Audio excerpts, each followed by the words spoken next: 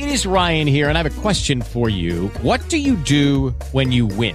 Like, are you a fist pumper, a woohooer, a hand clapper, a high fiver? I kind of like the high five, but if you want to hone in on those winning moves, check out Chumba Casino. At ChumbaCasino.com, choose from hundreds of social casino-style games for your chance to redeem serious cash prizes. There are new game releases weekly, plus free daily bonuses. So don't wait. Start having the most fun ever at ChumbaCasino.com. No purchase necessary. VGW Group. Void where prohibited by law. See terms and conditions. 18 plus.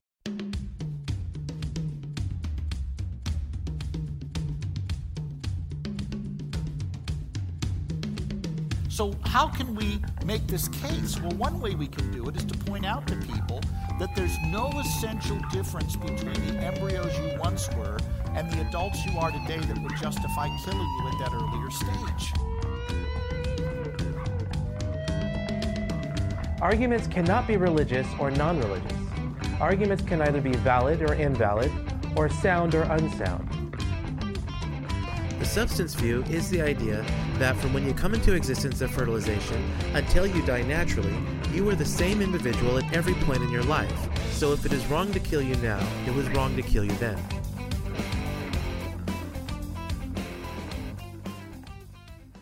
Hello and welcome to Pro-Life Thinking, a Life Training Institute podcast in which we will talk about the abortion issue and larger issues related to bioethics in a way that's winsome, reasonable, and persuasive.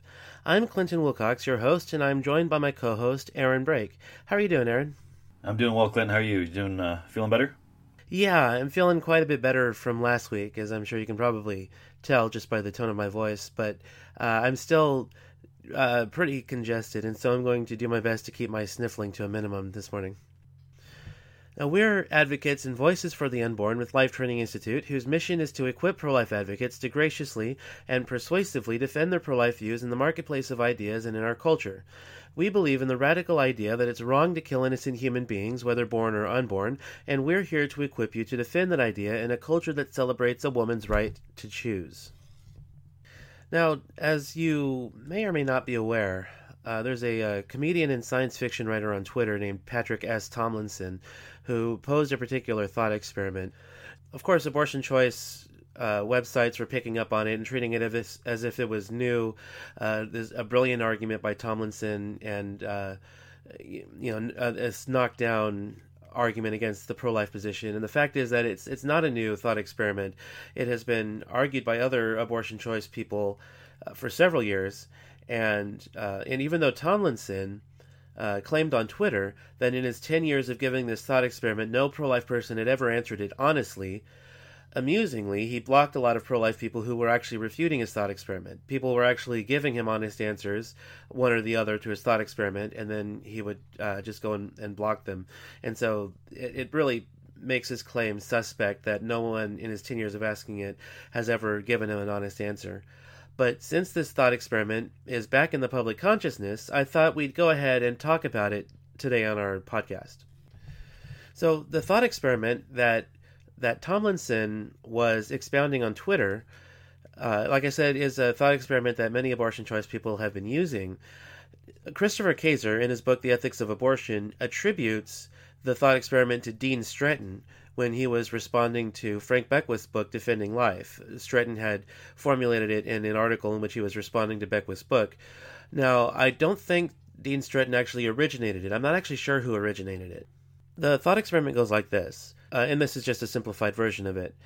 Well, Dean Stretton's version goes like this. Suppose you're in an IVF lab for whatever reason, and it's burning, and to your left is a canister full of 10 embryos, and in another room are 5 adult human beings. You only have time to rescue one. Which one are you going to rescue? The one that you rescue will determine which one you think has the greater value. And so Stretton would say, since most people will rescue the adults over the embryos, that proves that they think that the adults have greater moral status than the embryos do. And now Tomlinson's formulation was a little more extreme. He says, you only have time to rescue one. You can rescue 1,000 embryos in a canister, or you can rescue a 5-year-old child. The fact that most of us would rescue the 5-year-old child over the embryos shows that we believe that the embryos are not equivalent to older children. It shows that we think that the 5-year-old child has greater moral status than the embryos because we would rescue one 5-year-old over 1,000 embryos. Yeah, and it's interesting that Tomlinson claims in the last 10 years he has not come across one pro-lifer who has ever answered this honestly. And that tells us a little bit about Tomlinson. He probably hasn't done much reading of pro-life literature because, as you pointed out, Clinton, there are numerous books which address this. For example, Christopher Kaser, in his book, The Ethics of Abortion, addresses it. Scott Klusendorf, in The Case for Life, looks at this thought experiment, and others. So in this thought experiment, just as with others, it's always important to stop and ask the question, what follows from this? Even if it's true that someone decides to save the child over the embryos, what exactly follows from this? It's not what Tomlinson and others hope for. How does choosing to save one human being over another prove that the one left behind is not human? Maybe changing this scenario helps us see this more clearly. For example, suppose I have a choice between saving my child and a building full of other people. I may, in that case, choose to save my own son or daughter, but it doesn't follow from that the others were not human beings, or that they don't have the same value or the same moral status. Likewise, it doesn't follow that embryos are not human, even if we decide to save the child in this thought experiment. Yeah, as has been pointed out regarding thought experiments, we talked about this a little bit when we talked about bodily rights, is that thought experiments can deceive our intuitions just as much as they can investigate them. And so we talked about with bodily rights how the violinist thought experiment can deceive our intuitions because it looks at it from the position of the pregnant woman, not from the position of the unborn child. Well, this thought experiment can deceive our intuitions too because we're not given very much information.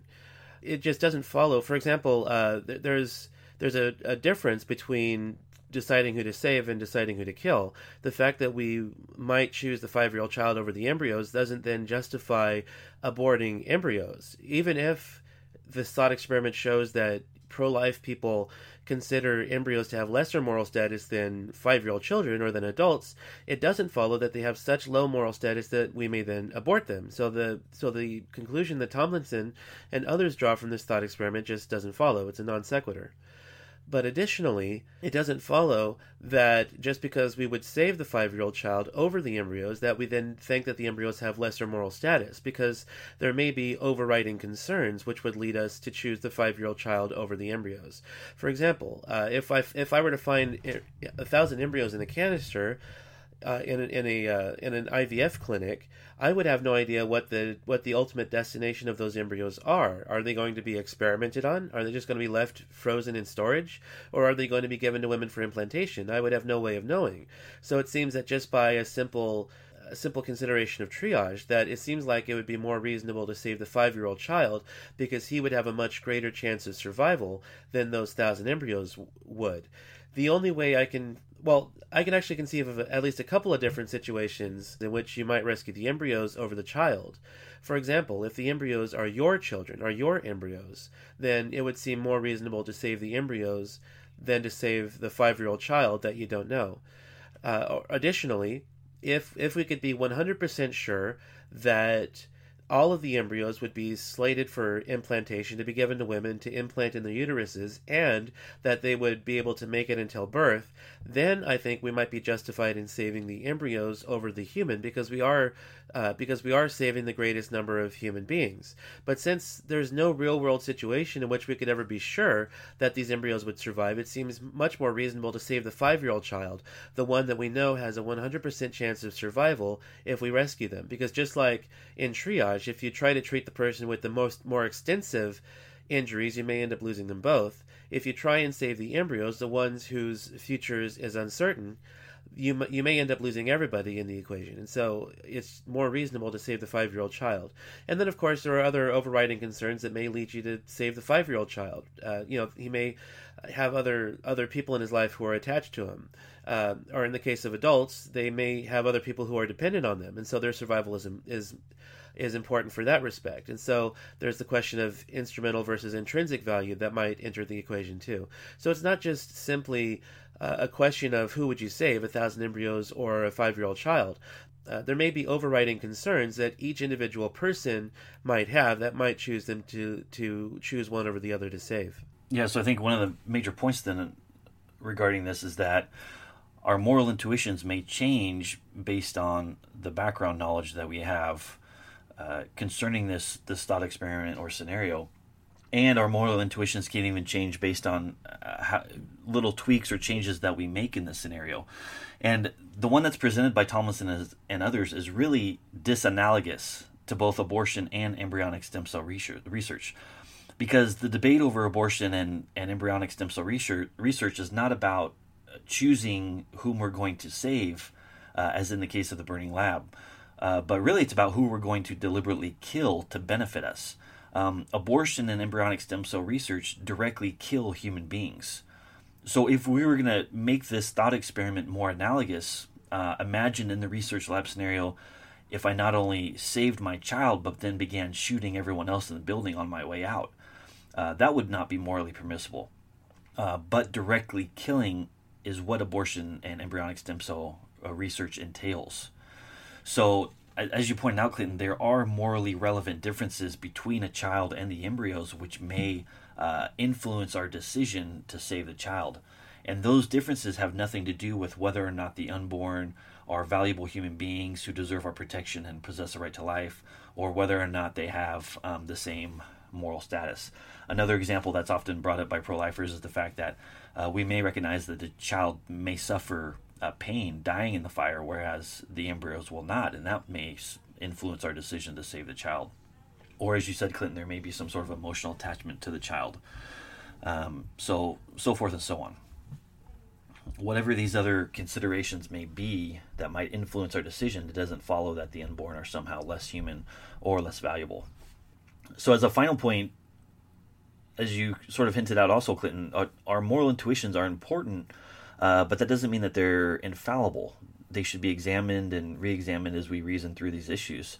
And moral intuitions can be mistaken because they are influenced by sin or false assumptions or a host of other things. False moral intuitions of the past have been corrected in many cases. For example, many whites may have thought it unthinkable that anyone would consider black slaves equal in status and value, valuable human beings as whites. But obviously that was false. Likewise, today, the moral intuitions of many with regard to the unborn are just as flawed and need to be corrected, and that is as part of what we want to do with this podcast. Thought experiments can sometimes seem pretty weird, talking about saving embryos or a child in the lab.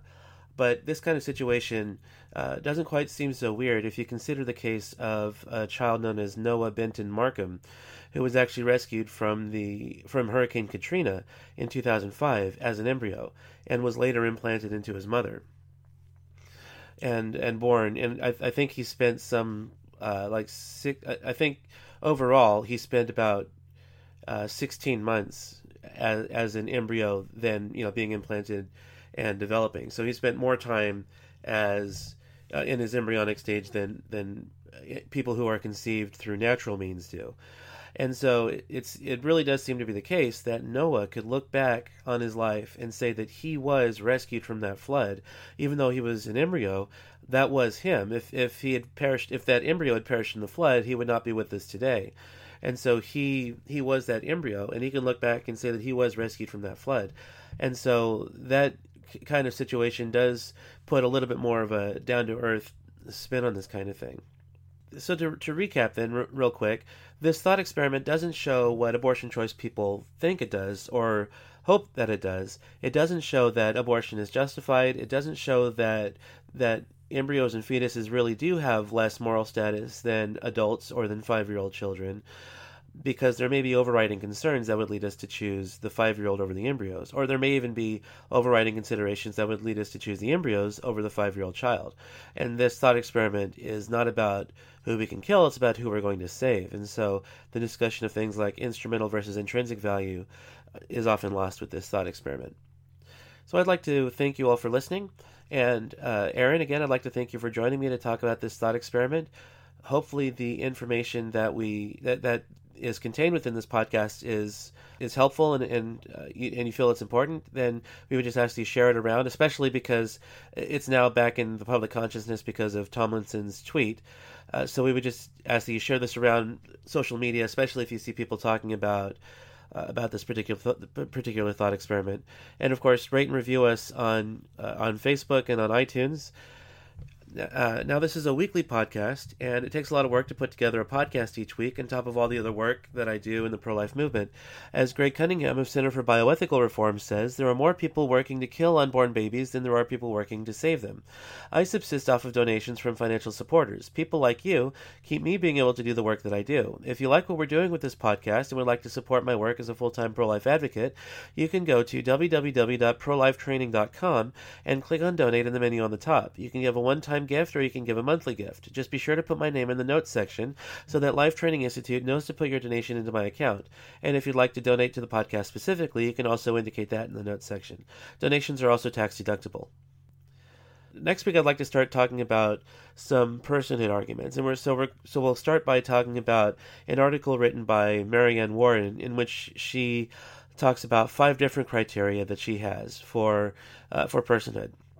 And so we'll talk through those criteria and her argument that a person must exhibit at least 1 or 2 of those criteria. And so on behalf of Aaron, I'd like to thank you for joining us, and we'll see you next time.